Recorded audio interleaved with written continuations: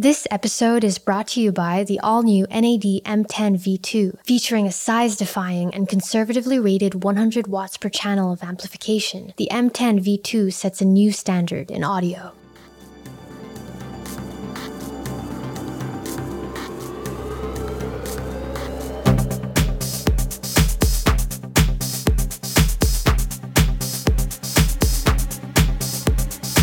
Welcome back, everybody, to another fun-packed episode of the Darko Audio Podcast. And joining me for yet another round is Twittering Machines' Michael Lavonia. Welcome again, Michael. Good to be back for more. Yeah, you're a victim. I guess a glutton for punishment, right? I was going to say you're a victim, but I guess you are in many ways. You're a guest and a victim. Yes, a willing participant. A willing would participant. Kick me on my back, yes. Today, we're going to talk about value perception at the very high end, so the expensive gear. But before we get to that, I want to talk about a product that I actually purchased recently because a bunch of about 3 people on Patreon pinged me via the private messaging thing saying, are you going to take a look at this amp? And it is the Audiolab 6000A Play integrated amplifier with DAC and streamer built in, right? Mm. And this sells for €1,000. And it really is, to use an old football cliche from way back when, it really is a game of two halves. It's heaven and hell. And I'll talk about the heaven part first of all, right? Because, you pull it out of the box and it feels very solid. It's very weighty. It's a Class AB amp, so it's got a big toroidal inside. But its casework is very much not agricultural. It's really nicely made. There's a tiny little OLED display on the front. There are 3 knobs, and they have a good feel to them. They feel very solid. The whole thing feels really solid, well made. The knobs feel very reassuring when you turn them. And one is a source selector, one's a volume control, but the third one is quite unusual because it allows you to switch the amp's operational mode from a preamp to a power amp to an integrated, right? Okay, so yeah. It's pretty versatile. It's very well thought out, I think. It's got a DAC inside, which I think is an ESS Sabre 9018 K2M, so like the mobile thing. But obviously that doesn't tell us everything about the DAC inside. And then on the back, we've got 2 coax inputs, 2 Toslink, and there is a Bluetooth streaming input as well. But I think you've mentioned this recently, Michael, about the sort of the disappearance of USB. Yeah. It seems to be the case. It's almost become difficult to find a streamer that offers USB out. So this has no USB in to access the DAC, which I mean, it doesn't make any difference to me because you just find a streamer that it has the right connectivity, right? It has the corresponding connectivity to the amp. But I thought it was interesting that this amplifier with a built-in DAC does not have a USB input. But what's really amazing about this thing is it's such a joy to use. It just feels extremely well made and very well thought out. And sound-wise, I don't often go in for hyperbole, and I'm not. Well, this is not really hyperbole, but this thing, even though it's a grand, it can, in some ways, play at the same level as 2 amps I've reviewed recently, namely the Cambridge Audio Evo 150 and the Name Unity Atom. In that, it's very detailed, it's very transparent, and it's extremely ballsy. It's got good dynamics. It's strong. It's a bit like that the NAD C316BEE V2 that I keep crapping on about. But it's such a mouthful. That's another friendly product name. Yeah, but it's got the dynamics of that amp, but it's also got better clarity, better detail retrieval. The one thing that separates it, or where it comes up short against things like the Name and the Cambridge that I've just mentioned, is on handling the sort of the finer details, the subtleties. I think the Name and the Cambridge are slightly better at that. But given that the Audiolab sells for $1,000, it's like, wow, this thing is really pretty damn good. And I was surprised. I was really taken aback by how good this thing sounds. Yeah, what are the prices of the Cambridge and the NAD? roughly. Yeah. So the Cambridge, I think, is about 2,500 euros. Yeah. Okay. And the name is 3,000, I think. Oh, so yeah, but multiples of, yeah. Right. I mean, it competes with products nearly 2 or 3 times its price. Oh, you said it. I said it. But the thing is, I've actually specified the products rather than just kind of yes, throwing it out there just to keep the manufacturer happy. I really mean it. I think this thing really does punch way above its weight. Yes, it punches above its weight, yeah, to use the cliche. I guess people will also want to know it's got a really good phono stage inside. I've had it hooked up to my Technics turntable. Nice. It delivers 50 watts per channel, and it really does. It's as ballsy as the name is. You know, people often say that name watts, are more potent than normal solid state amplifier watts. I know this is something I've heard years ago, but this thing is, kind of like that. Like it's a punchy, exciting, gutsy sounding amplifier, and I think it's wonderful in that respect. Mm-hmm. However, there is a but, and the but is a big but.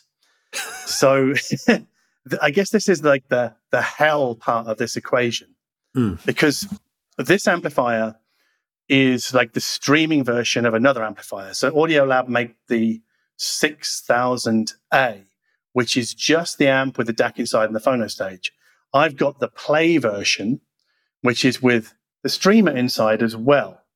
And it's got an Ethernet input on the back. And you want to use that because it's got three Wi-Fi aerials. And when you stick them up, it looks like one of those Asus routers from about 10 years ago. Like the things all stick out. So it does not look good with those. So you want to use the Ethernet there. But it does not have Roon ready. Now, normally, when something isn't Roon ready, I kind of go, okay, no worries. I'll use the AirPlay input and just stream to that. But there's no AirPlay either. So then normally I kind of go, okay, well, there's no AirPlay. I'll use the Chromecast input to stream Roon. But there's no Chromecast either. There is only two things. There's only Spotify Connect and something called Play-Fi, which is made by DTS. And I guess even out of the gate, I was a little bit annoyed because I'm thinking, I'm just going to play some Spotify. So I turn the amp on, turn it to its Play-Fi or its streaming input, and try and pull up Spotify and punch something in. And it didn't show up on my network. And it turns out you have to download the Play-Fi app and set up a Spotify zone, which I think then does something inside the software, inside the amp. And then Spotify has been activated, right? Okay. So it's like, okay, that's not great, but all right. And once it's activated, it pretty much keeps running. And there's two things I really like about Spotify Connect. Number one, it does not stream from the phone. So when you nominate the Audiolab as the endpoint, the Audiolab then pulls the stream down from the cloud directly, and your phone is just a glorified remote control, right? Right. Yeah. Which is the same as Chromecast, the same as Roon, the same as Tidal Connect as well. So most things operate that way, apart from AirPlay. AirPlay doesn't. The stream travels through the phone on AirPlay, right? The other thing I like about Spotify Connect is that it's gapless. It plays albums back gaplessly. It doesn't put artificial slices of silence between tracks like Chromecast does. So, I can forgive Chromecast a little bit because generally you find Chromecast on a device that has a lot of other sort of streaming inputs like AirPlay and Roon. And for me, it's just good for streaming SoundCloud, which doesn't rely on gapless playback. But personally, I would never use Chromecast. I mean, you've used Chromecast on the NAD amp that you had a while back, right? I did. Yeah, it's been a while. It wasn't my favorite setup process, but outside because you have of to use that, the Google thing. Yeah, you do. Yeah, it's these. I guess I'm just spoiled with Roon, to be frank. Well, that's a good point, isn't it? I mean, basically, the other streaming platforms available to us sort of lay down the sort of gold standard, if you like, or the standard by which we judge other things, right? Yes. And that brings me nicely to Play-Fi itself. Now, the app is quite nice. It's pretty good. But if you want to stream Tidal or Qobuz, you have to use this app. So there's no Tidal Connect. you have to use this app. And what you do is you fire up Playfy, and then you click this big plus button in the middle of the screen, and it takes you to some options where you can stream Qobuz, Tidal, Amazon Music, and a whole bunch of others. But I think Qobuz and Tidal and maybe Amazon are what people are into because they offer lossless streaming. There's no Apple Music because obviously only Sonos does that. But anyway, so I kind of was like, okay, I'm going to play something. And I played some Robin Hitchcock from Tidal through Playfy, and it sounded absolutely fantastic. It really did. I was like, wow, this is something else. But then I punched in like a Fabric mix from Tidal. It's Nina Kravitz's Fabric mix. So it's a continuous DJ mix, right? Okay. And I'll come to that bit in a moment, but I wanted to see where the stream was being routed. So I put my phone into airplane mode, and sure enough, the music stopped. So that told me that the stream from Tidal was coming to my phone through the Playfy app and then going off to the Audiolab streaming amplifier, right? Yeah. I was like, this is not good. So I disengaged airplane mode. Same Nina Kravitz album again. This time, what I did is I decided just to kind of close the app. And I don't mean just minimize. I mean, like, do that thing where you can kill the app. Yeah. It was actually on an iPhone. So you can just drag up from the bottom left corner until you see the row of apps and just kill it that way. And again, the music stopped. But the irritating thing with Playfy is that, or the other irritating thing, is that it doesn't take you back to where you once were. So once you've closed the Playfy app and reopen it, it didn't remember that I was playing Nina Kravitz's Fabric mix, right? So you have to go to Tidal, search it again, and punch it in again, right? Yeah. But well, it doesn't come back to where you were, which is very retro. A little bit, yeah. To the bad old days of But I mean, it's not ideal, but it's not a big deal breaker. But what comes next, for me, personal opinion here, this absolutely is. So when you're streaming anything from any service through the Playfy app, so this is not Spotify Connect, I exclude that. That's out on its own, doing its own thing, right? But if you stream Tidal through the Playfy app, or Qobuz through the Playfy app, or Amazon Music through the Playfy app, Playfy inserts gaps between the tracks. Right? So it's not gapless. So, but it's not gapless like Chromecast is not gapless, where there's a little bit of a jump. There is a yawning chasm between these tracks. And I counted it and I timed it. It's a full 5 seconds. 5 seconds between tracks. So that means basically all DJ mixes like that Nina Kravitz Fabric mix are off the table, right? Yeah. Because the whole point of those is the sort of the flow, the rhythmic flow, like that takes you through seamless blend from one track to the other. And I guess, it also affects live albums. It affects classical releases. Yeah, absolutely. Right? Yeah. Mm-hmm. And I actually asked my patrons for like a list of albums that they thought, depended upon gapless playback. And there's things like The Orb, Cream Live, Quadrophenia, Dark Side of the Moon, Depeche Mode's Violator. I'm looking at them right now. Yes, Close to the Edge, DJ Shadow's Introducing, some Mike Oldfield, Daft Punk's Alive 2007. Absolutely, that needs gapless playback. I find it baffling that even sort of 20 or so years after gapped playback first reared its head in a major way with the original iPod, because that was not gapless when it first came out. I feel like we went backwards, and we, in some quarters, like DTS's Playfy, we've not corrected for that. Yeah, which is, I don't know, that it's troublesome to me. That would irritate me to no end, because if given time, that list of albums that really require gapless playback would grow and grow and grow. Or you could just get a device like this Audiolab and be constantly annoyed by being reintroduced to how important gapless playback is. But I think it's also the fact that it's a 5-second gap. Yeah, that's crazy. So this also affects, to my mind, albums that are ordinarily gapped. So like where the artist has chosen to put small half to 1 second gaps between tracks, because those 0.5 second gaps are now 5 seconds. They're now 10 times the size. I'm like, so I was listening to Talking Heads' Little Creatures, right? And I've been playing this album since 1985. I know this. It's like part of me. It's part of my DNA. So I know when to expect the next track as one of the previous finishes, right?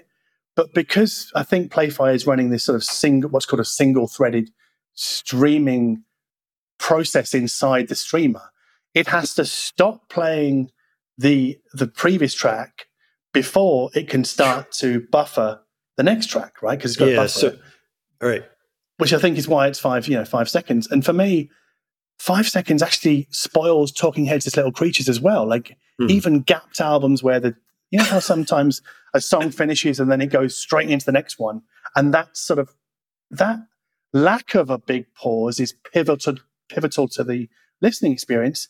That's out the window with DTS Playfy. Yeah. It's almost like they're designing a device to play tracks and not albums. Right. So if you're just a track guy who just likes to play playlists, you might be okay with this. Yeah. So this is why I say it's just a me opinion, because I realize that I'm not everybody, and people might just go, well, I don't care, John, I just play tracks. Fair enough. But I mean, it's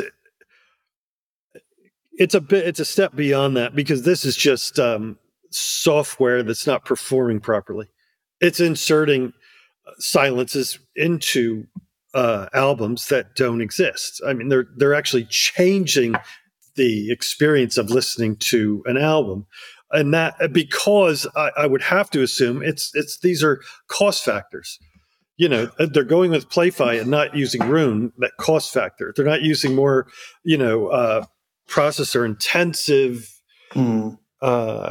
streaming modules in there, because it'd be more expensive to do so. So yeah, the fact that it can't buffer, an album's worth, I'm assuming that this is related to the cost of essentially computing hardware inside the box. Or I don't know. I mean, I can't speak to why Audiolab decided to go with Playfy and not say even Chromecast or AirPlay or even Roon Ready, like one of those. I don't know. I can't speak to that. But what does frustrate me is that CDs were gapless, so was vinyl, so were cassette tapes. Like every other format in the history of musical formats was gapless, right? Yeah. Because even when there are gaps between tracks, they were mandated by the artist, right? The artist decided, okay, we want gaps between these tracks, or we want them to blend.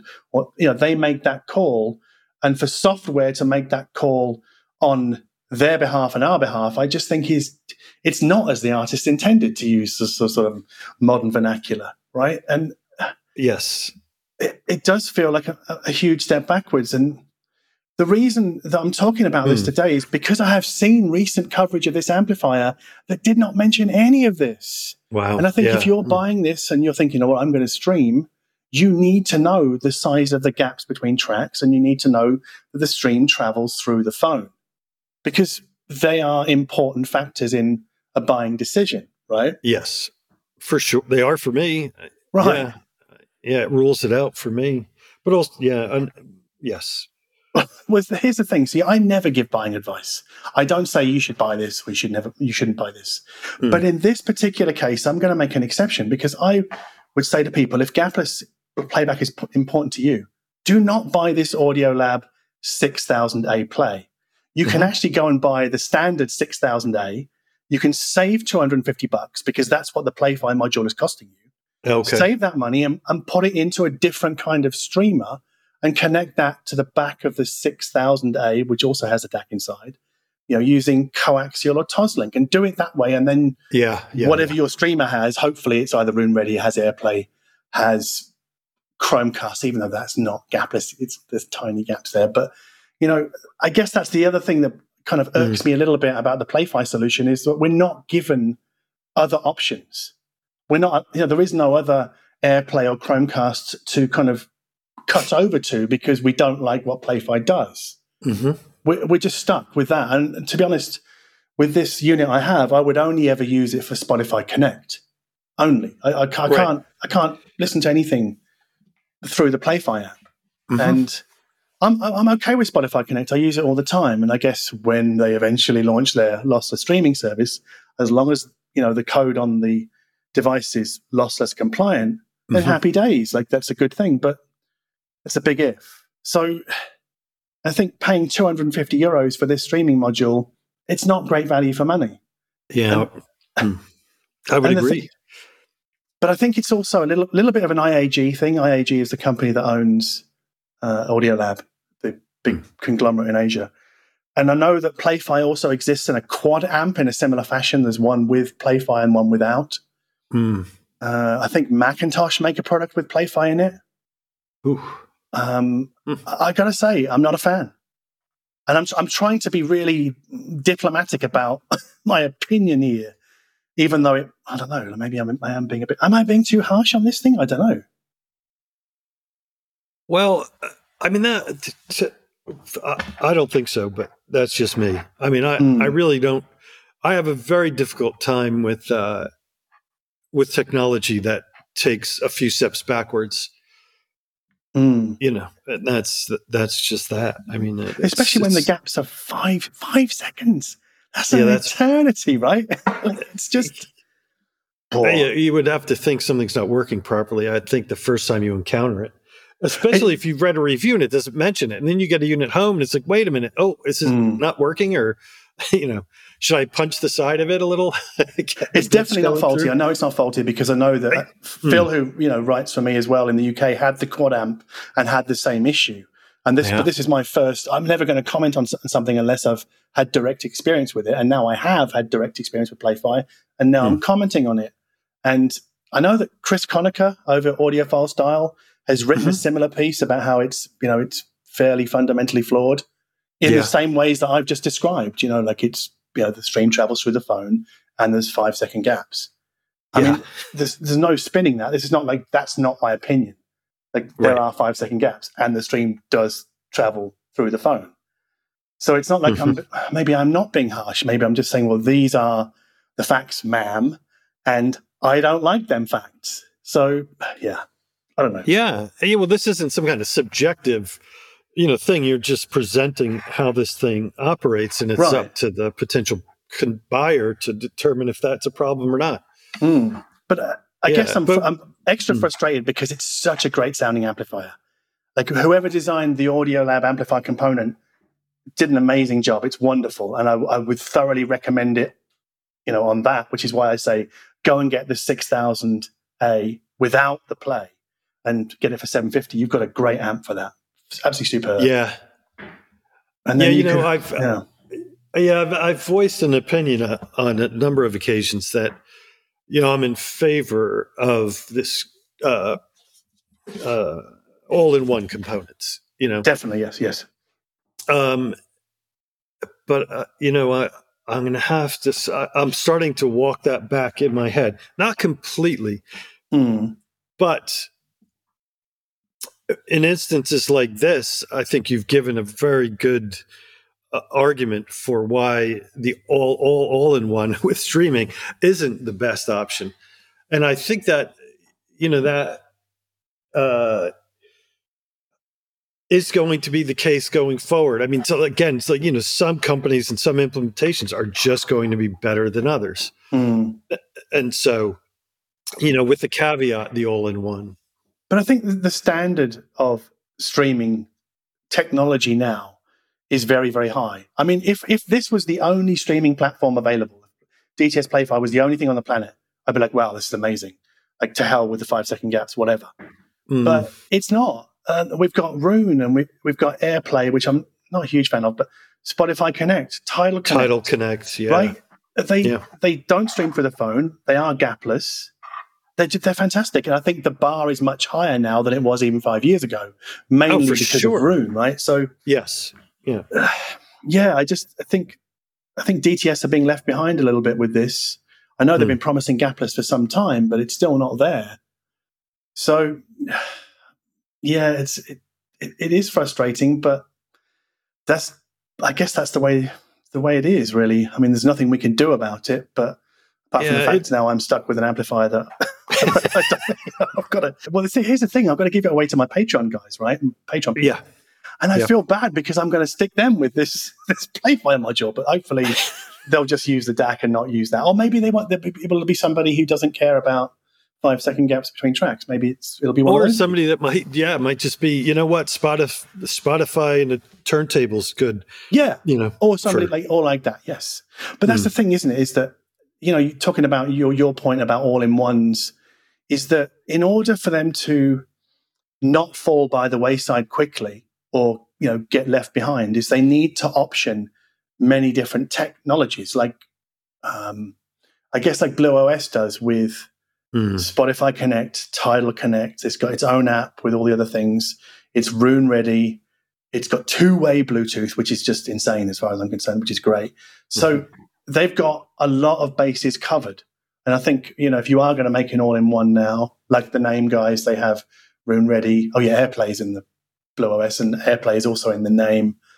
And then you've got Tidal Connect, Chromecast, and there's a similar sort of set of streaming options in the Cambridge amp as well. So I think those amps will do okay into the future, because even if one falls off, you know, there's still 3 or 4 to use. Yeah. Well, on the Blue OS side, and specifically the NAD and Blue Sound products, many of them are modular. So in addition to firmware upgrades to the Blue OS software that will add features, if there comes a time when the hardware module can't handle, let's say new features, there is this option going forward of just sticking literally plugging in and playing with a new Blue OS module, streaming module, let's say, you know, so which is a very nice solution. Of course, we're talking about, you know, Blue Sound is building everything. You know, they're responsible for Blue OS and for the hardware. So it's not the case, obviously, with Audiolab using Play-Fi. It's not theirs to do with what they want. You know, it kind of reminds me of the early days of when, you know, streamers were just coming out, and a lot of companies went with third-party streaming solutions, plug-in solutions from like Stream Unlimited. And in the early days, you know, you would see, you know, a number of products across different manufacturers not supporting what you would think would be some obvious features, but they were all using like the Stream Unlimited board, which hadn't gotten around to, you know, adopting whatever it was at the time. Right. So it's that kind of odd, like, you know, why am I missing out on things that should, you know, just be a given, like gapless playback? But it's these third-party dependencies, I guess. Yeah, I mean, for me, for the last 10 years, I mean, I've been crapping on about gapless for a long time. Yeah. But it's a deal breaker for me every time. I would happily take a little bit of a hit to sound quality to have gapless implemented. Okay, yeah, so that's a question. Right? Yeah, so like would you let's stick with the Audiolab. So would you then say, I mean, you know, in this hypothetical world, it's like, you know what, I'm just going to stick with Spotify and forget about Tidal, because I need to have gapless playback. Well, yeah, here's the rub, though. Is actually, and this is one thing I did notice last night whilst going between Tidal and Spotify, was that on this amplifier, there is a strong difference between Tidal, sound quality-wise, and Spotify. Like, Tidal does sound really, really good. And Spotify, not so much. Like, and the difference is probably as not as big as I've heard it, but as stark. Yeah, the difference is as stark as I've heard it in a long time. Maybe it was because I was just bouncing backwards and forwards, which I don't often do between those two particular streaming services. So, yeah, okay. But I would absolutely take a hit to sound quality to have gapless, because it's more important that I can play all, you know, the live albums that I like and the DJ mixes, and also just the albums where all the tracks are blended together by the artist. And there are tons of those. Why would I suffer the ignominy of 5 seconds of silence between two tracks? It's just like it takes you out of the hypnosis of music, right? Because absolutely, the story, right. I mean, there are Hendrix albums, you know, where gapless is essential, because the song, from song to song, they weave into one another. They kind of like introduce the next song in a way. because there's a story being told, an album length story. So yeah, it's not for me. I'm not a fan of jazz, but so I don't know. But like, are jazz records the same? I would imagine they are. Well, yes, they are, which reminds me of this funny story. It was Pharoah Sanders, I believe it was the first record he was going to put out on the Impulse label under his as a leader, and it was two sides of music, no tracks, and I think it was the record producer said, look, Pharoah, if you split these into tracks, you'll make more money. However the compensation scheme went with his contract, it was track based in part. So if you release a record that was just 2 side long, you wouldn't get as much money as if you just put little gaps in between. So anyway, yeah, but a lot of Coltrane, especially when you get into the free jazz. Yeah, things just tend to not. They tend to flow. From one to another. Anyway, yeah. Yeah. Well, it's unfortunate that Audiolab have gone with Play-Fi for the whatever reasons they have. I guess they're in a contractual arrangement, so I can't comment on that. Yeah. But my call is like, don't buy the Play version. Get the standard version because it's a great, great amplifier. Yeah.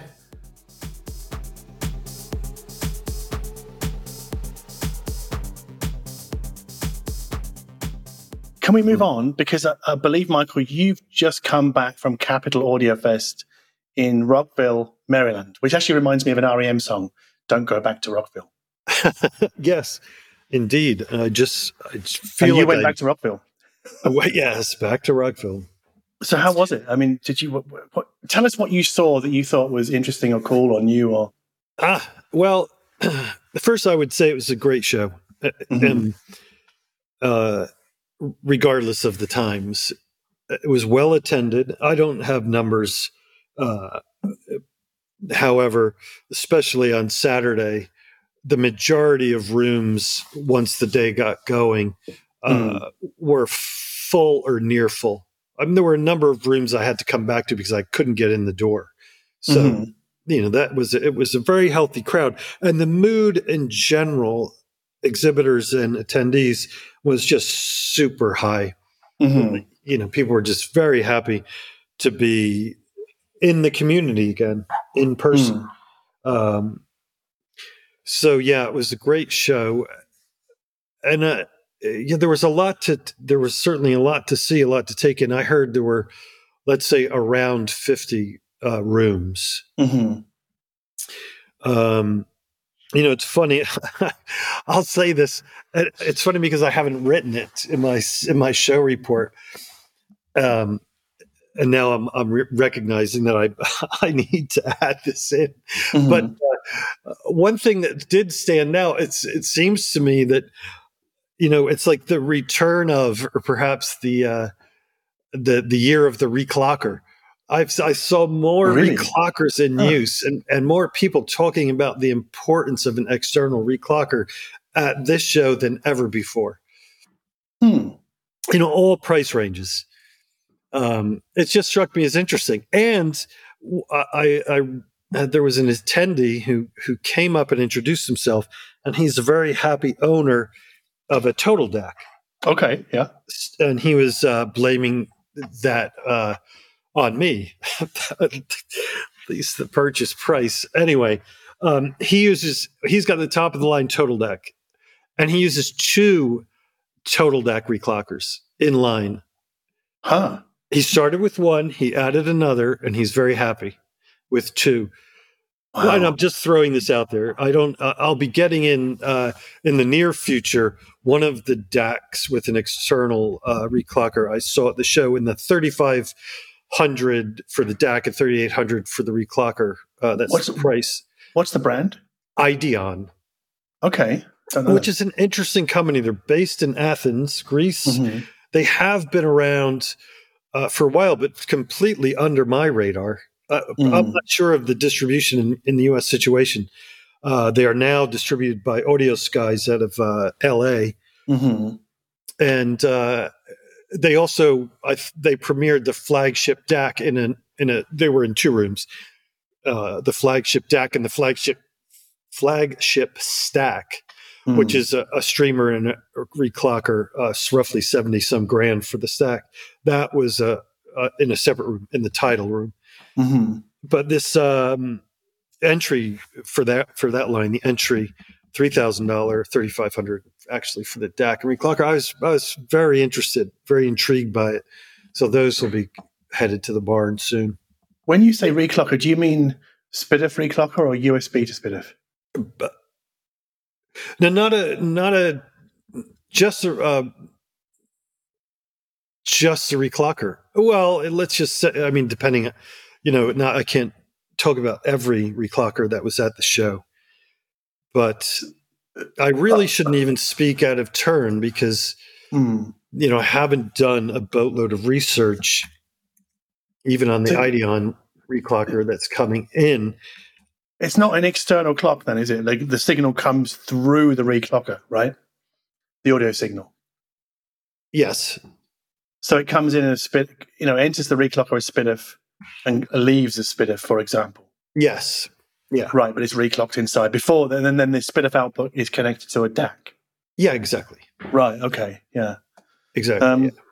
Yeah, that's interesting because I didn't know they were sort of popular again. But it's good to hear people talking about the importance of digital source quality. People, other than us. So. Yeah, for sure. Oh, and also on that kind of unusual theme, because that struck me as an unusual theme, so unusual that I neglected to mention it in my own show report. The other was any number of companies talking about the inherent superiority of linear power supplies and big beefy toroidals. Yes, toroidals. Easy even in DACs, even like little DACs with huge power supplies. Mytek, for instance, the latest reincarnation of the Liberty DAC now has, a big honking transformer in it. Yeah, because maybe before it was an R-core transformer and now it's a toroidal. Yeah, I'll just say or maybe yes. it was a switch mode power supply. I believe it was switch mode in the case of Mytek. Yeah, and it's just in speaking to Mihal from Mytek at the show, it was one of those no-brainer comparisons. It's just clearly superior. And again, we're getting back to this notion of reducing the noise floor internally, which comes with clear sonic benefits. So anyway, that was kind of, two interesting little kind of off the wall themes. Because I've never been to Capital Audio Fest, but my experience with regional American shows like Capital, like Rocky Mountain, I've never been to Expo, but I've been also I never know how to say the show, the home entertainment show, the thing out in California in June. Yeah, the show. I always felt that they were very much skewed, I guess like Munich in many ways, really, skewed towards high-end gear. And when I say high-end, I mean 20 grand amps, 100 grand speakers, things like that, which isn't really my usual path. But I do take an interest in what goes on, obviously, because it's part of the bigger picture. But I would say, excuse me, I would say Capital is the exception, especially in previous years when there were more exhibitors.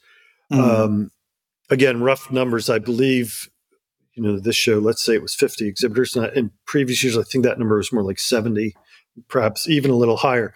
And it seems to me that a lot of the companies missing this year were these smaller companies, that offer more, let's just say, affordable products. There were many rooms with what I would consider to be expensive systems. Really? Tens of thousands, if not six-figure systems, and up and up and up and up and up. Yeah. I mean, going by what I read online from a lot of very vocal people, obviously those rooms would be completely empty because there's obviously clearly no market for $100,000 speaker or a 50 grand DAC, right?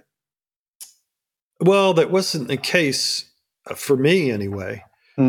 And it's funny because some of these rooms for me were a bit sneaky in that, and I'll use one example. So Overture is a Metro DC area dealer. Mm-hmm. They had two rooms, one of them featuring amplification from Rogue Audio, which, if you know the company, they are, if nothing else, reasonably priced. I would use that word. Built in PA. And for example, the one room had their stereo 100 amplifier, and that is $4,700 round numbers. Which in the grand scheme of things these days is really, I have to say it's getting on the affordable side of things. But in any event, that room, Overture, I have to applaud them. They not only did they hand out price sheets detailing every single thing in the room, but they also on the bottom gave you the total. So the total system cost for the Rogue room, which also had B&W, the new B&W 804D 4 speakers, was $73,000. Right. So while Rogue is, has lots of gear on the affordable side, when you end up, adding everything up, racks, cables, you name it, that's a big ticket system. So how much are the Bowers and Wilkins speakers on their own? The 804D4 are $12,500. Right. A pair. See, I guess, there will be some people out there who'll go, $12,000 for a pair of speakers, that's madness. What a ripoff, right? But there will also be people clearly quite interested in spending that kind of money on those speakers because this isn't Bowers and Wilkins' first rodeo. They've been making speakers that cost that much and more for decades, right? So they know there is a market for those speakers. Well, the 800 series has been around for decades. My father owned an early iteration of, the top of the line 800 series back in the day. And that literally was, that was so many years ago. But so these speakers are the latest incarnation of the 800 series. And they have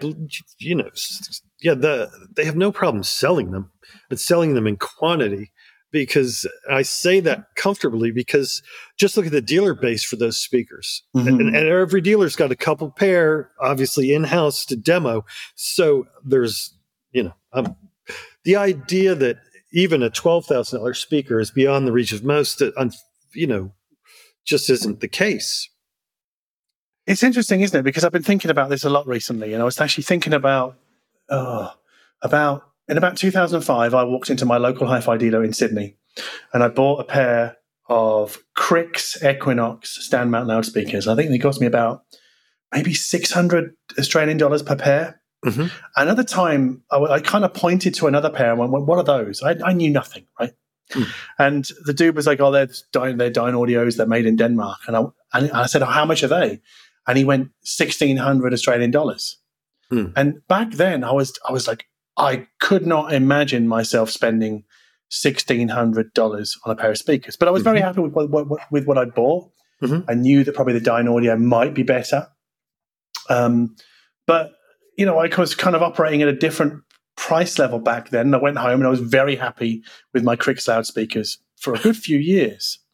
But what I have noticed is that very often people seem to be offended, literally offended by stuff that they cannot personally afford.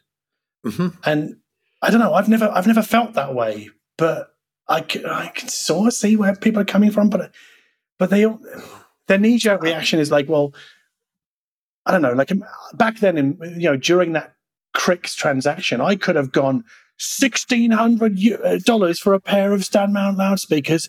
What a ripoff, right? As if I had any perception of their value. It would have been a knee-jerk reaction. Yeah, right. At least, I would say in my experience, the outrage doesn't end there. Right. The argument, a lot of the times I've seen or heard, whatever the number is, $20,000 for an amplifier. Oh, that's crazy. You could just get amplifier X and then give the rest of the money away to charity. And that, to me, kind of gives, at least for me, a fuller picture of the outrage. It's like, it's not just a price tag. It's an assumption about even the moral makeup of the people buying, these quote unquote expensive systems. And I've never, ever had those feelings. I just haven't. Yeah, I see people who are, who are so upset by expensive things. They also seem to kind of promote the idea that anybody buying what they perceive to be crazy expensive gear, we'll come to this in a moment, but like what they perceive to be expensive gear somehow has so much money that they don't have to care about value. Right? So this is, I'm trying to think of it this way, right? So nowadays, I would be quite comfortable spending a few grand on a pair of speakers, but obviously 15, 20 years ago, I wasn't.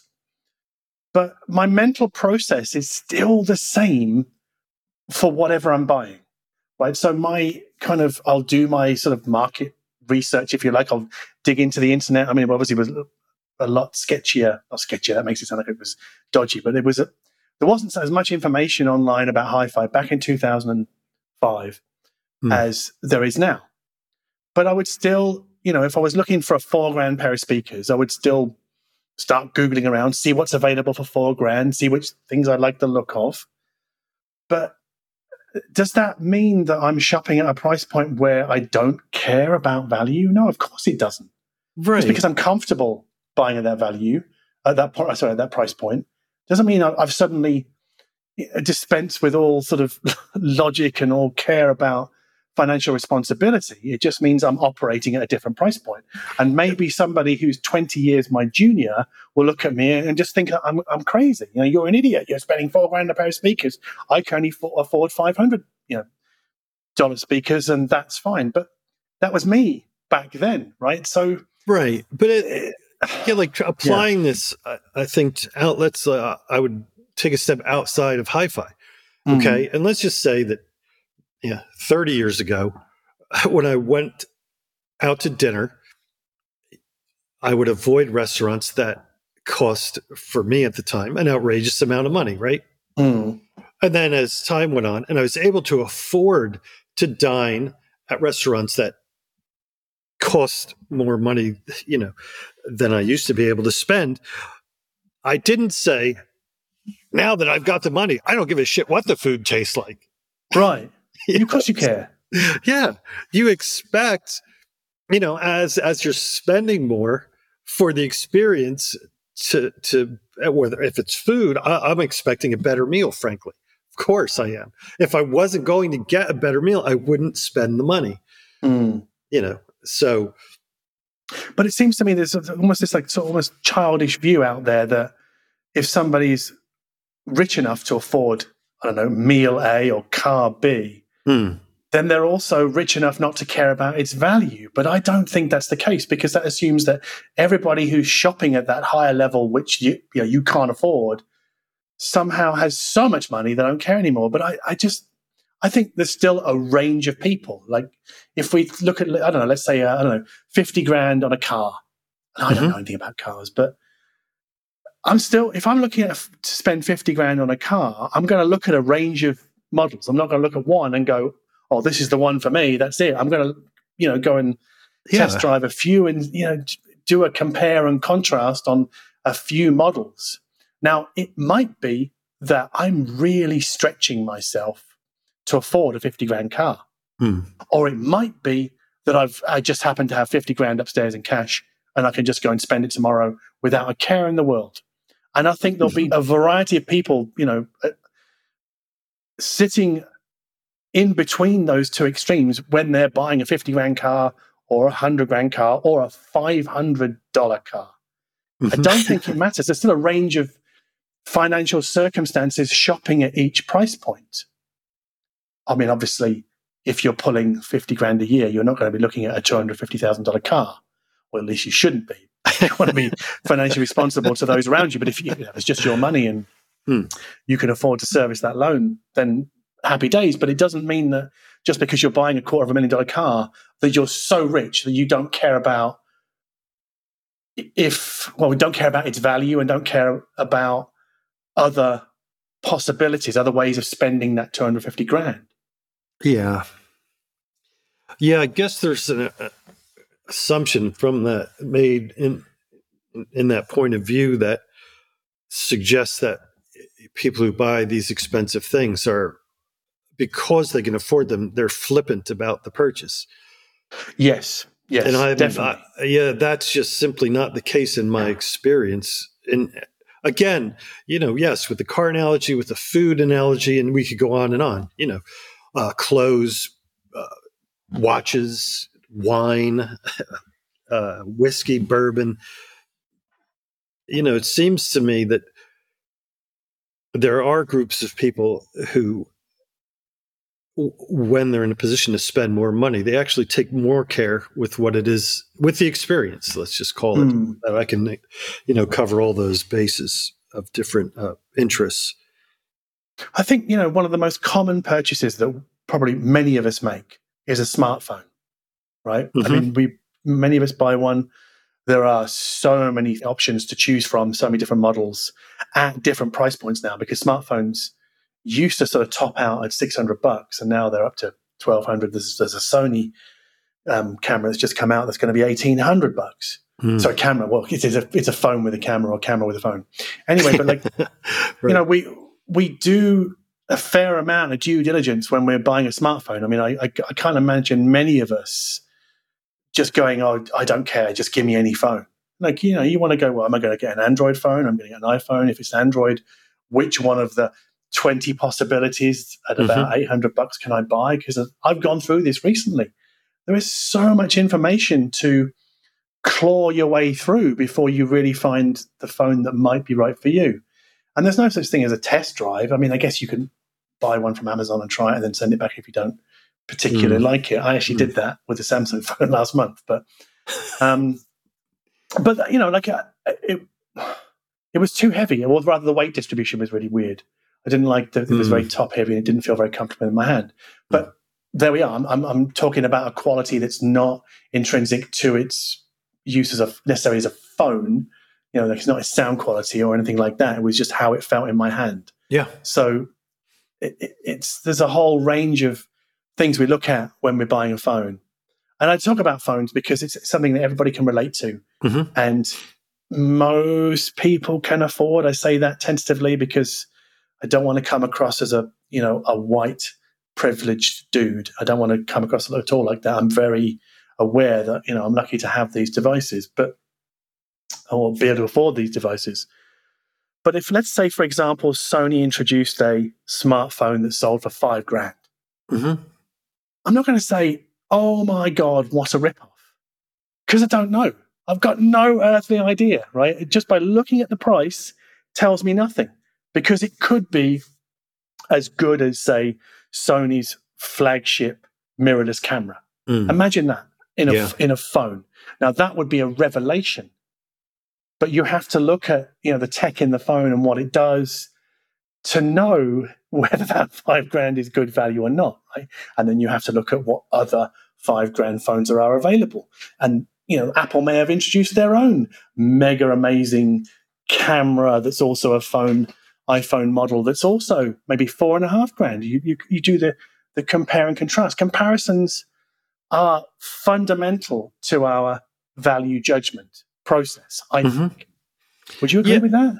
Yeah, and I would add on top that there are many people out and about who also value the aesthetics of things, if you will, if that's the proper word, right? There are people who are willing to, in addition to paying for functionality, they're paying for how something looks and feels. And even in certain situations, with even a phone, kind of the message it gives off. I mean, it's certainly the case with fashion, and there have been cases with big fashion houses that put out like some crazy. This was years ago, but they put out like some crazy, customized version of a phone, that was branded. So and there are people who are willing to pay for the brand, and I do think that gets back into hi-fi because, in my experience, that those people who go, "Wow, you're crazy for spending X," you're just paying for the case, or you're paying so much money for the case, and it's more obvious with some products than others. Some products scream industrial design, and you're paying for that design. And for some people, that they're absolutely willing to pay for it. And again, I don't see anything wrong with that. I'm not going to condemn someone because they're like, "Yeah, I really care about what this thing looks like." Well, it's like those DVLA expert amplifiers, the chromed pizza boxes, to use a crude expression, right? It's that those things look amazing, and people can say you're just paying for looks. Yeah, damn right I am. Yeah, because I think it looks fantastic. Yeah, look absolutely fantastic, and it would be the same with a Phantom as well. The kind of active loudspeaker that DVLA make, and it's the same with a BMW car. Yes, I care about how it looks. In fact, I care more about the car because a car is more of a sort of look at me purchase than an amplifier or a DAC, right? Because you're literally out in the street with it. You're not doing that with you're not carrying your DVLA expert into the street going, "Look at me, look at what I own." You're not doing that. But with a car, how it looks is fundamental to your purchase decision. And, not just how it looks in isolation, but how it looks compared to other cars. Because you might actually, I would guess that most people formulate their sort of short list of cars based upon how they look first. And then you go to the dealer and you poke around and push the seats and poke some buttons, and then you take a test drive. I could be wrong.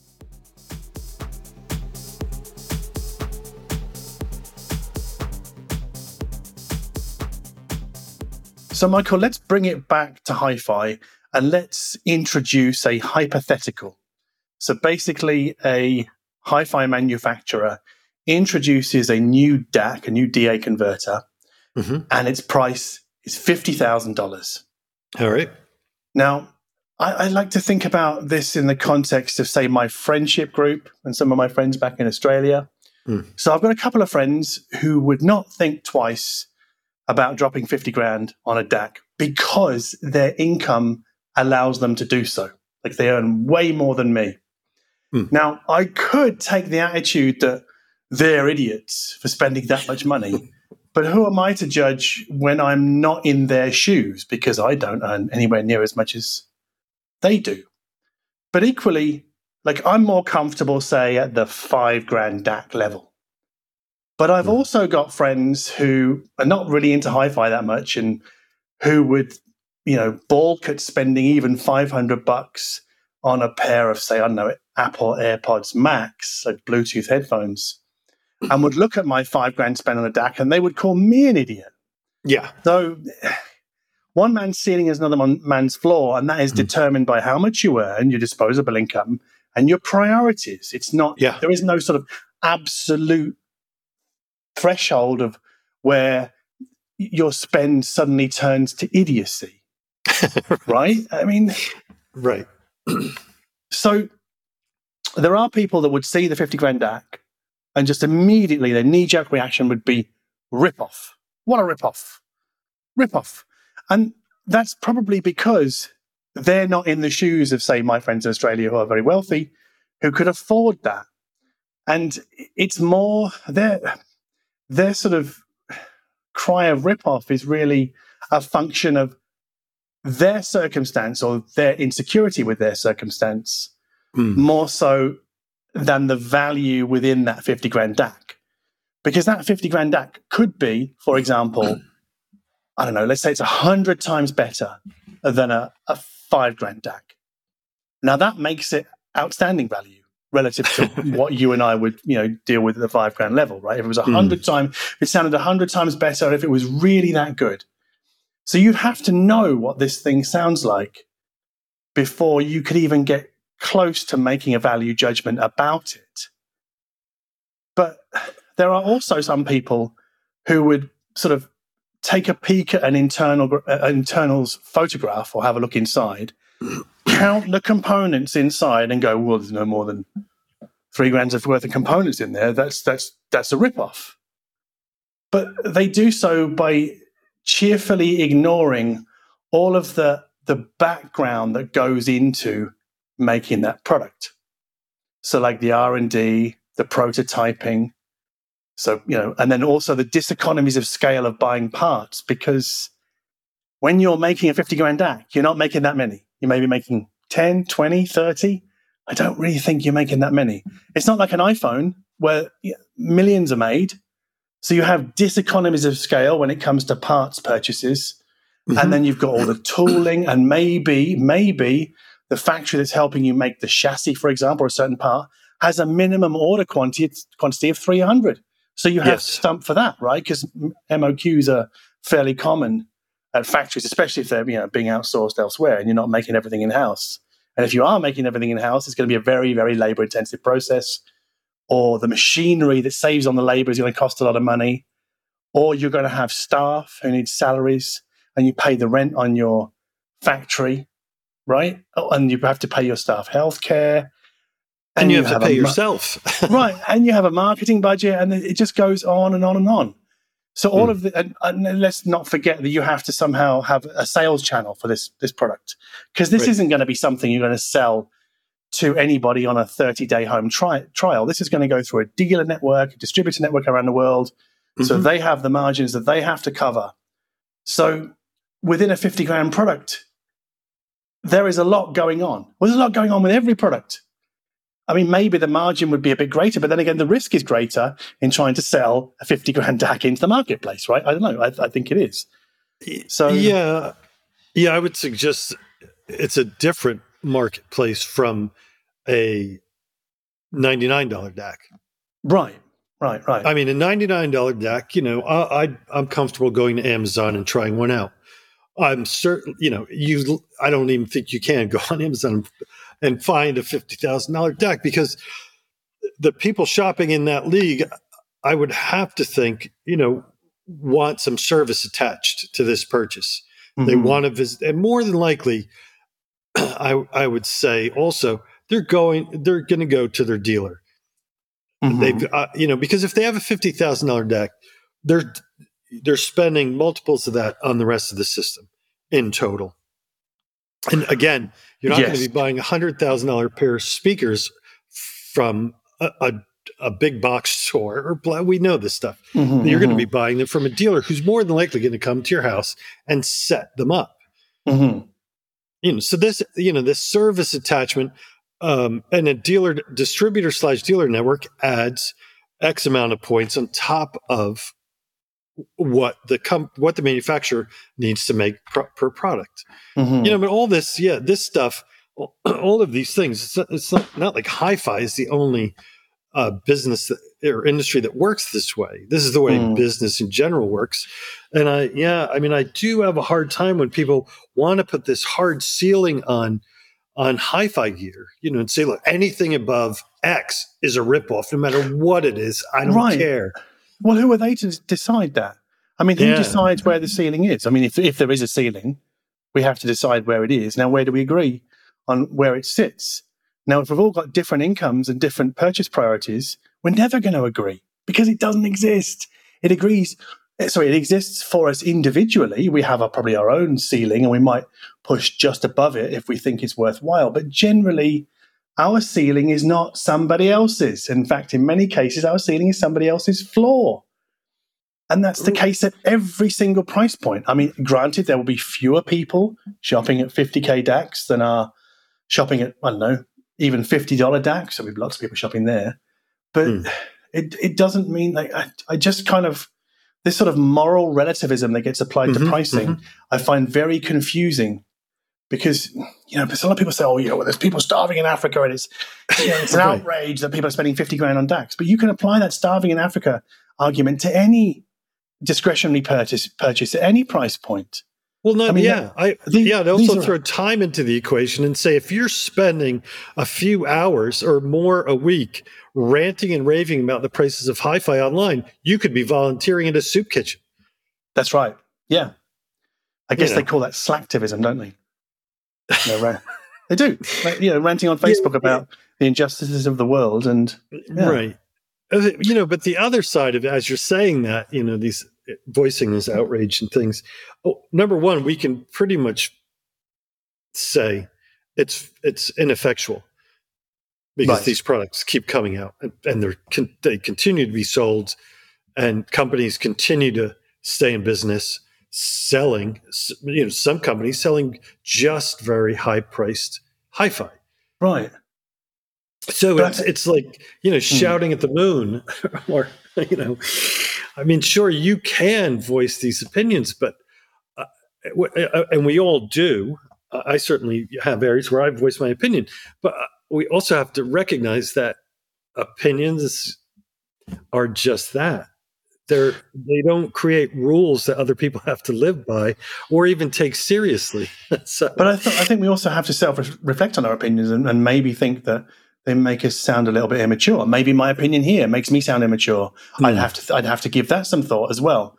But just screaming about, $5,000, $50,000 being insane and idiotic for anybody that buys it, and there's a mug born every minute, all that kind of thing, just makes you sound a bit like a man-child. However, I will say that on the flip side of this coin is we, as people who are privileged enough to be able to talk about these things, have to acknowledge that $50,000 or $5,000 or even $500 is a lot of money because it's discretionary spending, and we are all very fortunate to be able to have these things available to us and to be able to afford them.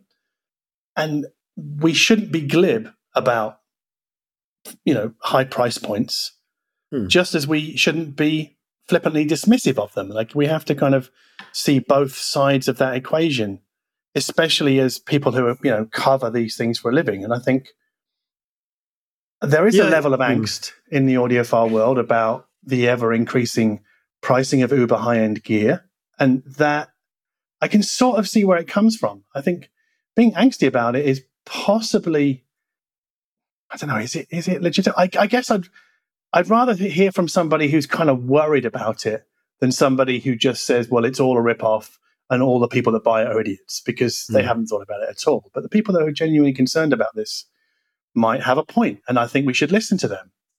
But I think it would need to be a fairly well-formed opinion as to why it's a problem. I can see it as a problem as it alienates newcomers.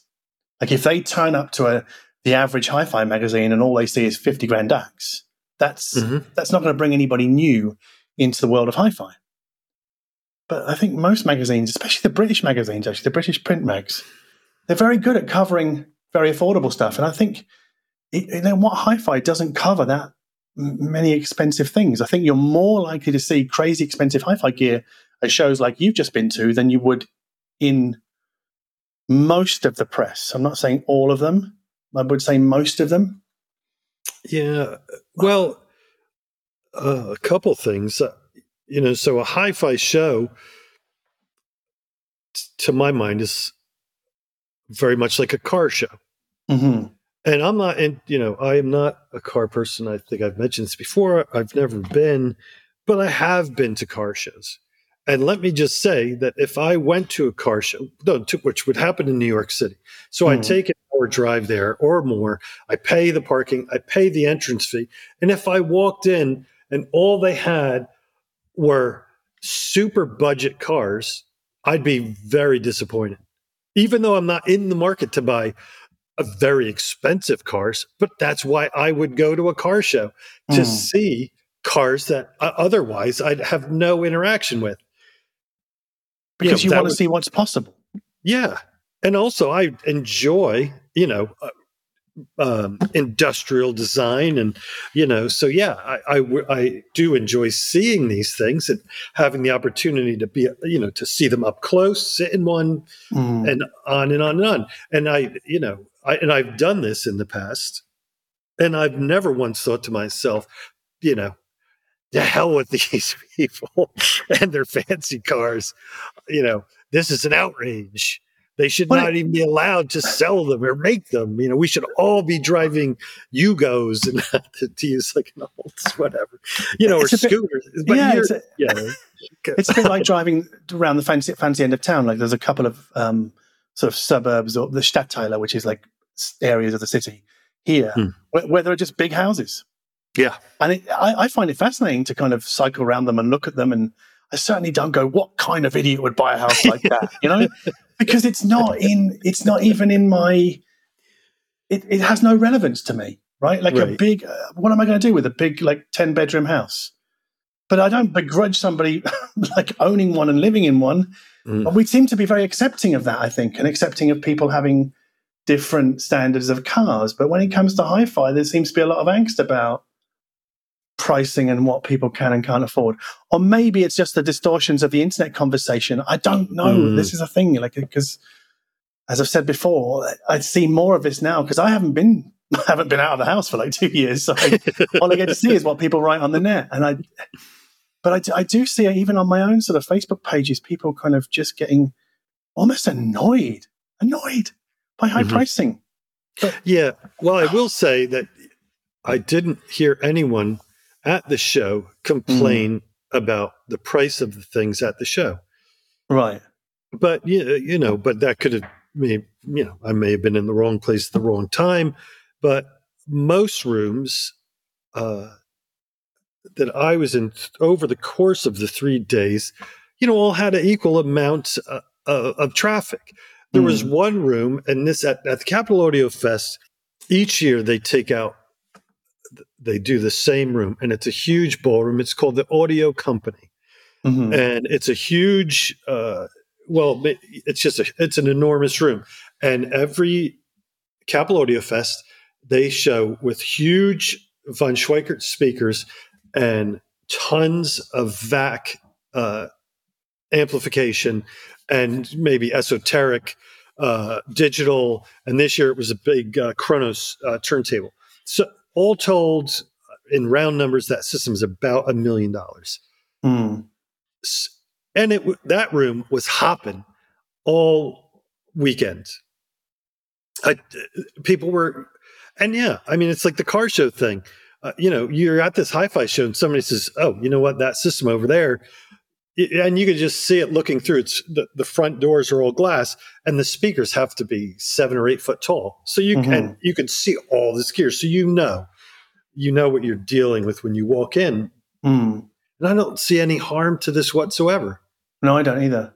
You know, it actually reminds me of a sort of a little sort of speech I gave at the end of a recent video about how people who know a lot about hi-fi should be empathetic towards people who don't, to newcomers, and be understanding that they don't know as much as you. You know, I'm talking about the comment section below the video.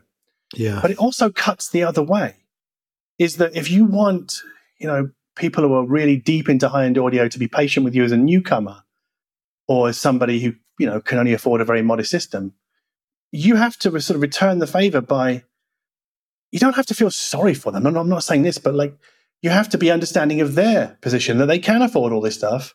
And it's something that you probably would never afford, you know, in the foreseeable future. So you have to be empathetic towards people who have more than you. Now, I know that goes against the grain of the way that we're told to look at society, maybe, but it doesn't. I mean, we can be angry about the distribution of income, in a country or around the world. We can be annoyed by that. But I think to kind of bring it down to an individual level, go, that guy's got a massive hi-fi and a massive house and a fancy car, and I hate him because of it. I think that's childish and immature. Yeah. And it's like, that's how teenagers think, right? So it does work both ways. Yeah, I also would question how honest that point of view is. And what I mean by that is back in the day when I owned a company, we had employees. We had a lot of employees over the years. And one of my job functions was to talk to people about to determine their rate of pay when they joined, and then to give them raises over time. And in my years of experience with a lot of people, no one ever said to me, you know what, that's too much. I want to make less money than what you're offering me. Right. That Right. never happened. I've never heard of that happening. And I don't know anyone who's ever taken that position when they go for a job or when it comes time for a raise. No, you're just paying me. I'm not worth it. I don't want to make that much money. I want to make less money, as a matter of fact. Do me a favor, please cut my pay because I just feel guilty about making that much money. No, the opposite's always the case. People want to make as much money as they possibly can. And so what I'm getting around to is, why should someone who decides to start a hi-fi company be any different? This idea that, you can't make and sell these expensive products, blah, blah, blah, blah, blah, blah, blah, blah, blah. How people price a product is going to determine their income. Yes. In the end. And so you would begrudge somebody, for back to this idea of looking at a parts count cost and then multiplying it out to come to some quote unquote reasonable sale price, is flies in the face of human nature, at least in the US of A, where everybody is looking to make, as much as they can, doing what it is they do. Sure, but you can't possibly know what they're making on individual units because you don't know their cost base. You have no idea. Of course, right. It's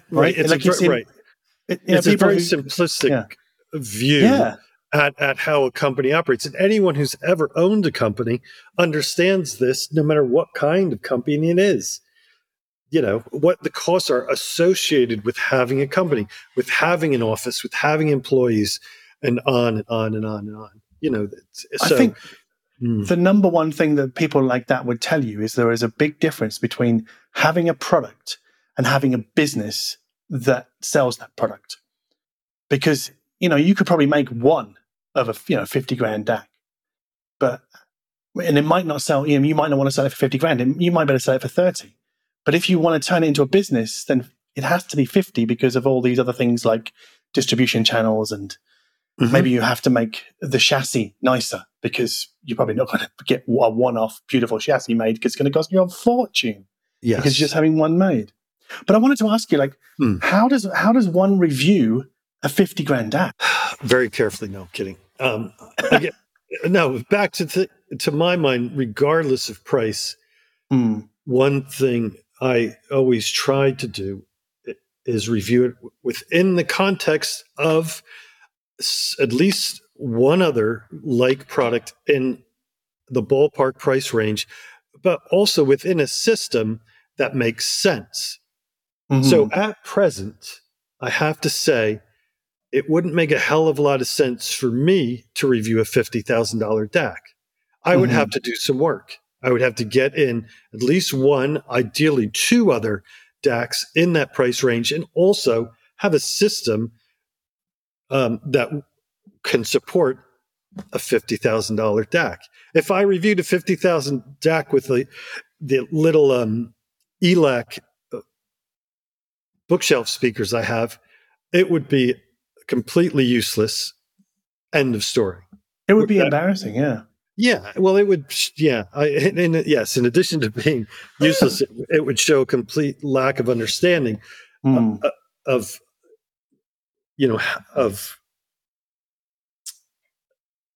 essentially how to put together a system, and the reason that goes into it.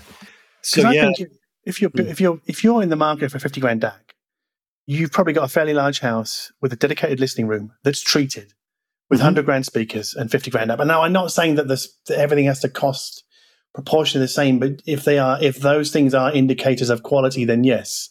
I mean, especially as if we follow the rules of how we build a system at the more affordable end, like if we have some LS50s, which sell for like €1,300, probably have an amp for up to $1,000, and then a DAC for like 500-ish, right? I mean, if we just scale those numbers up, that's probably how it would play out for a $50,000 piece, like $100,000 speakers, $50,000 amp, something like that. So I don't think that's beyond reasonable, but whether it's possible for reviewers to do that, I don't know many kind of high-end hi-fi reviewers on the planet who would be able to do a $50,000 DAC proper justice in the way that you've just described it. Having a couple of other $50,000 pieces and having a price-appropriate system. Yeah, there's a handful, I think, of people of reviewers who have the experience in the systems Mm. where injecting a $50,000 deck isn't out of the ordinary. Mm. Because they might have $100,000 turntable, or whatever, on and on and on. So, I mean, I will say, I have started moving to reviewing more expensive products, and so things like $18,000 to $20,000 integrated amps.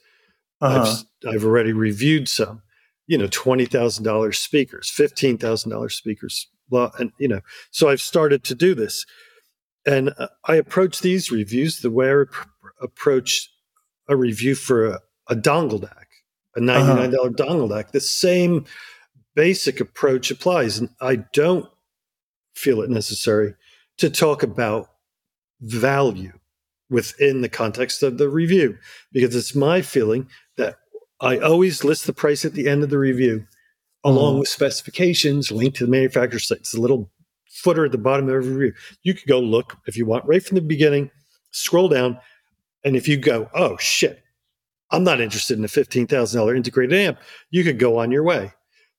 And the value in a $15,000 integrated amp is going to vary from person to person to person.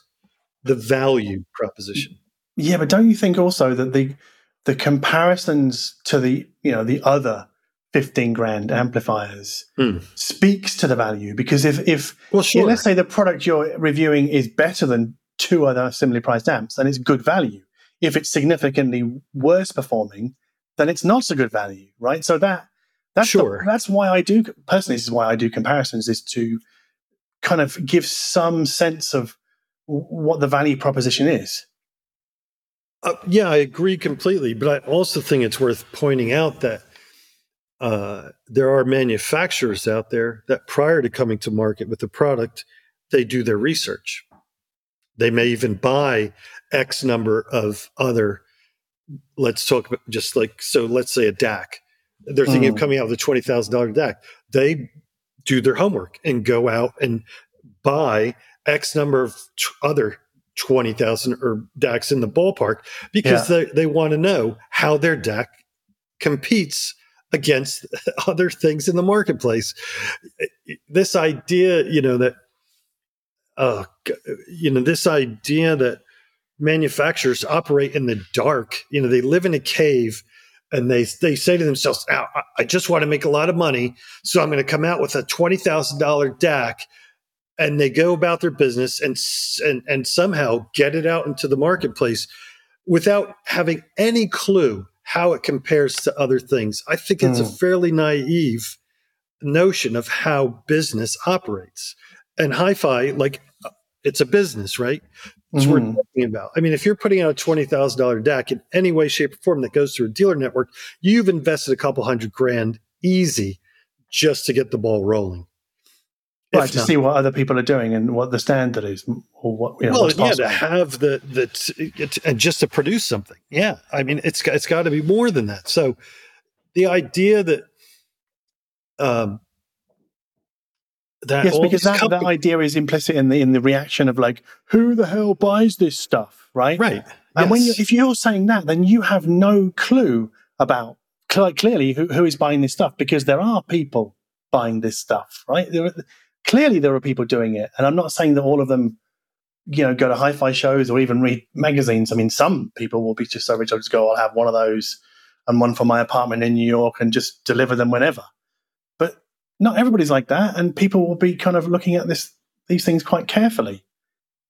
Especially, I kind of doubt that people are shopping. Let's say there's somebody in DC who is seriously considering buying the big Von Schweikert speakers that were on display at Capitol Audio Fest. I think the odds of them coming to Rockville, Maryland to listen to them are slim to none. I would agree. Yeah. They're just not going to do it. I just don't see it happening. Do you think they'll maybe just fly to another state if they can't find the dealer in their state and just go and listen there? Yeah. I think that's probably what they would do, isn't it? Yeah, I do think that. Yeah. So in Australia, like very expensive gear gets moved around in the background between distributor and prospective buyer. Mm-hmm. And it doesn't really go to kind of shows or gets reviewed. It just, I'm talking about, I'm thinking of my friends who can afford, big ticket items. Yeah. You just phone the distributor and say, can you lend me that for a month? And the distributor will be happy to, because there's a chance of a sale and then they'll make a few grand on it. Right. So of course they're going to do it. So all of this stuff sort of happens in the background. And it can be very big items, like big speakers that turn up in wooden crates, that kind of thing. But it does go on. It's just not sold in the same way as, like a $5,000 DAC or a $500 DAC, which are more obvious, I think, to most consumers. It's just a different way of doing business, but it doesn't make those products any less. It doesn't diminish their value quotient, right? I guess, I don't know. It just, let's say there's like 4 or 5 $50,000 DACs in the world. If you probably ought to know, if you're shopping at that level, you probably know the distributors of all of them and can phone them up and organize home evaluation periods. No problem. Right. And I would also throw back in the monkey wrench of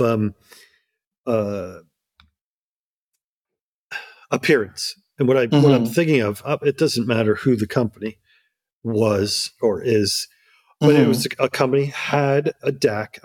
Let's just say it was about, I think it was about $10,000 or $12,000 DAC, and they made a special edition gold version. It was covered in, it wasn't like painted gold; it was gold. And it was for the Asian market because there was real demand there. Now, do we say, and let's say that was $20,000, right? Because it was gold, and that's the only difference. Sonically, there was no difference. Now, do we say cosmetic difference? Yeah. Do we say what a bunch of maroons? People who bought the gold DAC, they're idiots. They just spent $10,000 on a paint job, and it's like, yes, they did, and it's what they wanted, and it's what they bought. So I'm sorry, shut up. Like, who cares what you have to say about what someone just bought? I find it so out of line with reason to feel as if we can shout down people's choices about how they spend their money. And it does get me going a bit when I'm confronted by that attitude.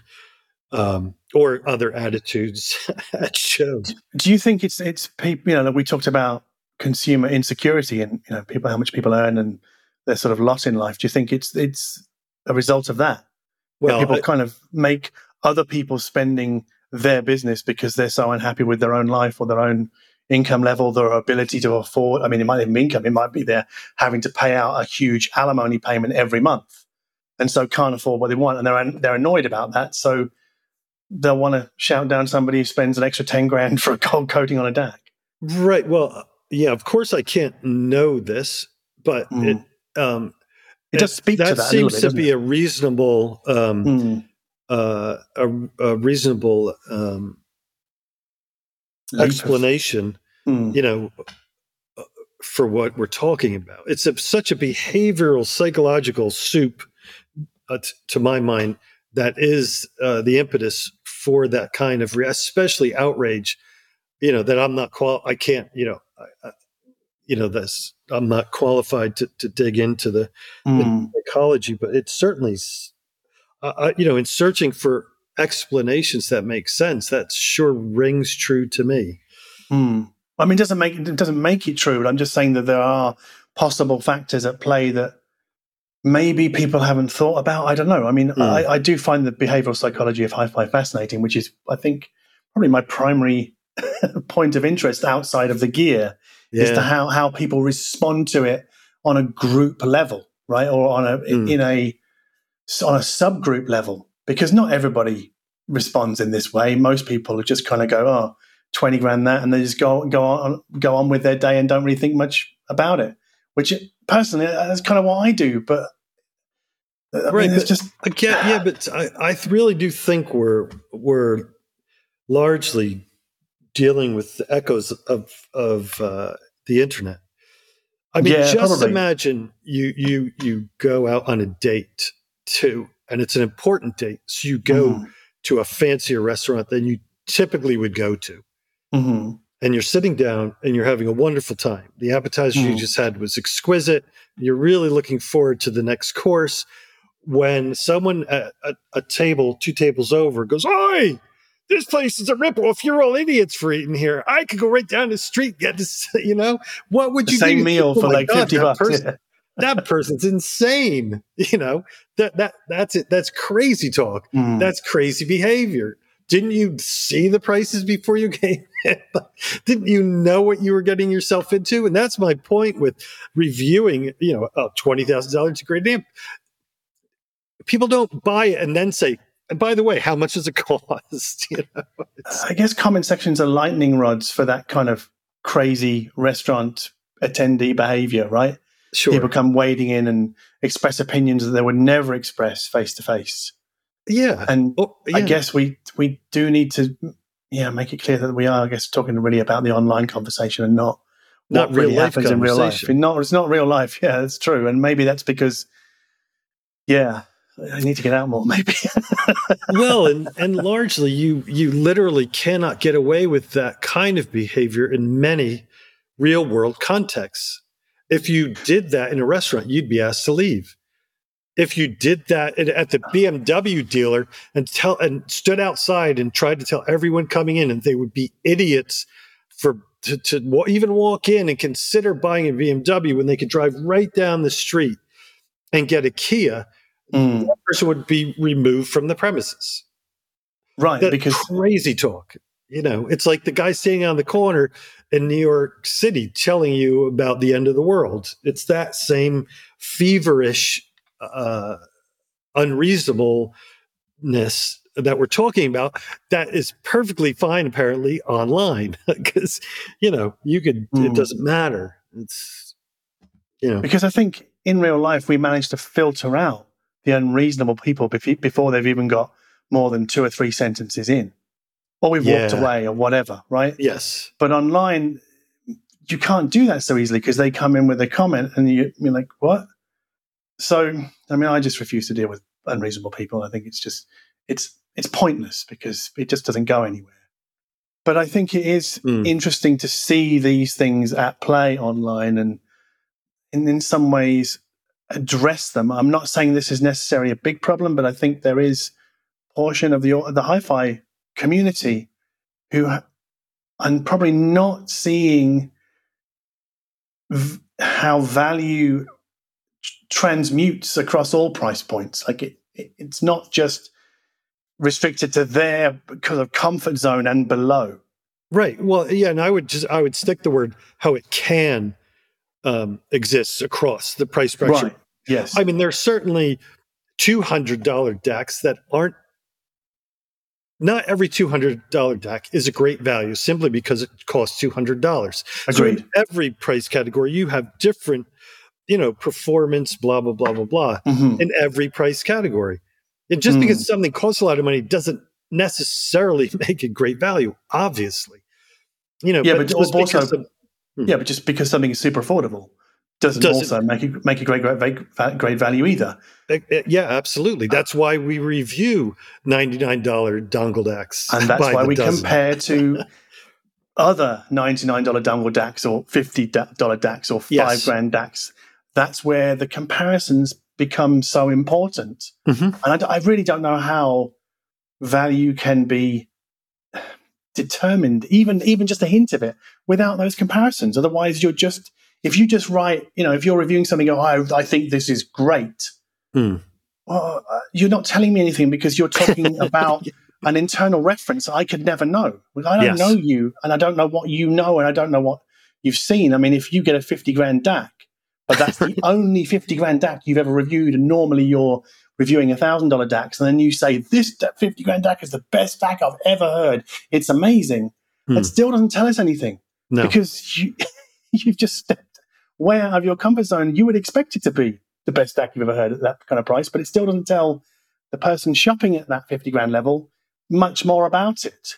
Yeah. And I'll stick with my restaurant thing. So let's say you read a restaurant review of the newest, hottest spot in Berlin, that walking out the door, you're looking at $500 for two people. And you read a review and this guy says, I ate at this new place and it is so much better than any other restaurant I've ever eaten at by a huge margin. And then when you get to the bottom, he says, I typically go to Burger King, McDonald's, and the local street vendor for my food. I mean, to my mind, I would immediately then throw that away as a useful review because there's no context. The food here is much better than every Subway restaurant I've ever eaten at. Yeah, because if you want to assess like how good that restaurant is, you want to go to a couple of other ones that, similarly priced for two people. Yeah, and the see what you get there. Was much better than any chicken McNugget meal I've ever had. Yeah. Michael, I think on that note, we should draw things to a close. I think we've gone a bit rambly this time. Yeah, and I'm hungry too, so I'm going to go get some chicken McNuggets. Well, thank you once again for being a willing victim of my podcast guestery. Yeah, it's my pleasure. Yeah, I'll talk to you soon. All right. Cheers. You have been listening to me, John Darko, and Twittering Machines is Michael Livornia. This episode was produced by Nick McCorriston, and music came from Ben Pitt.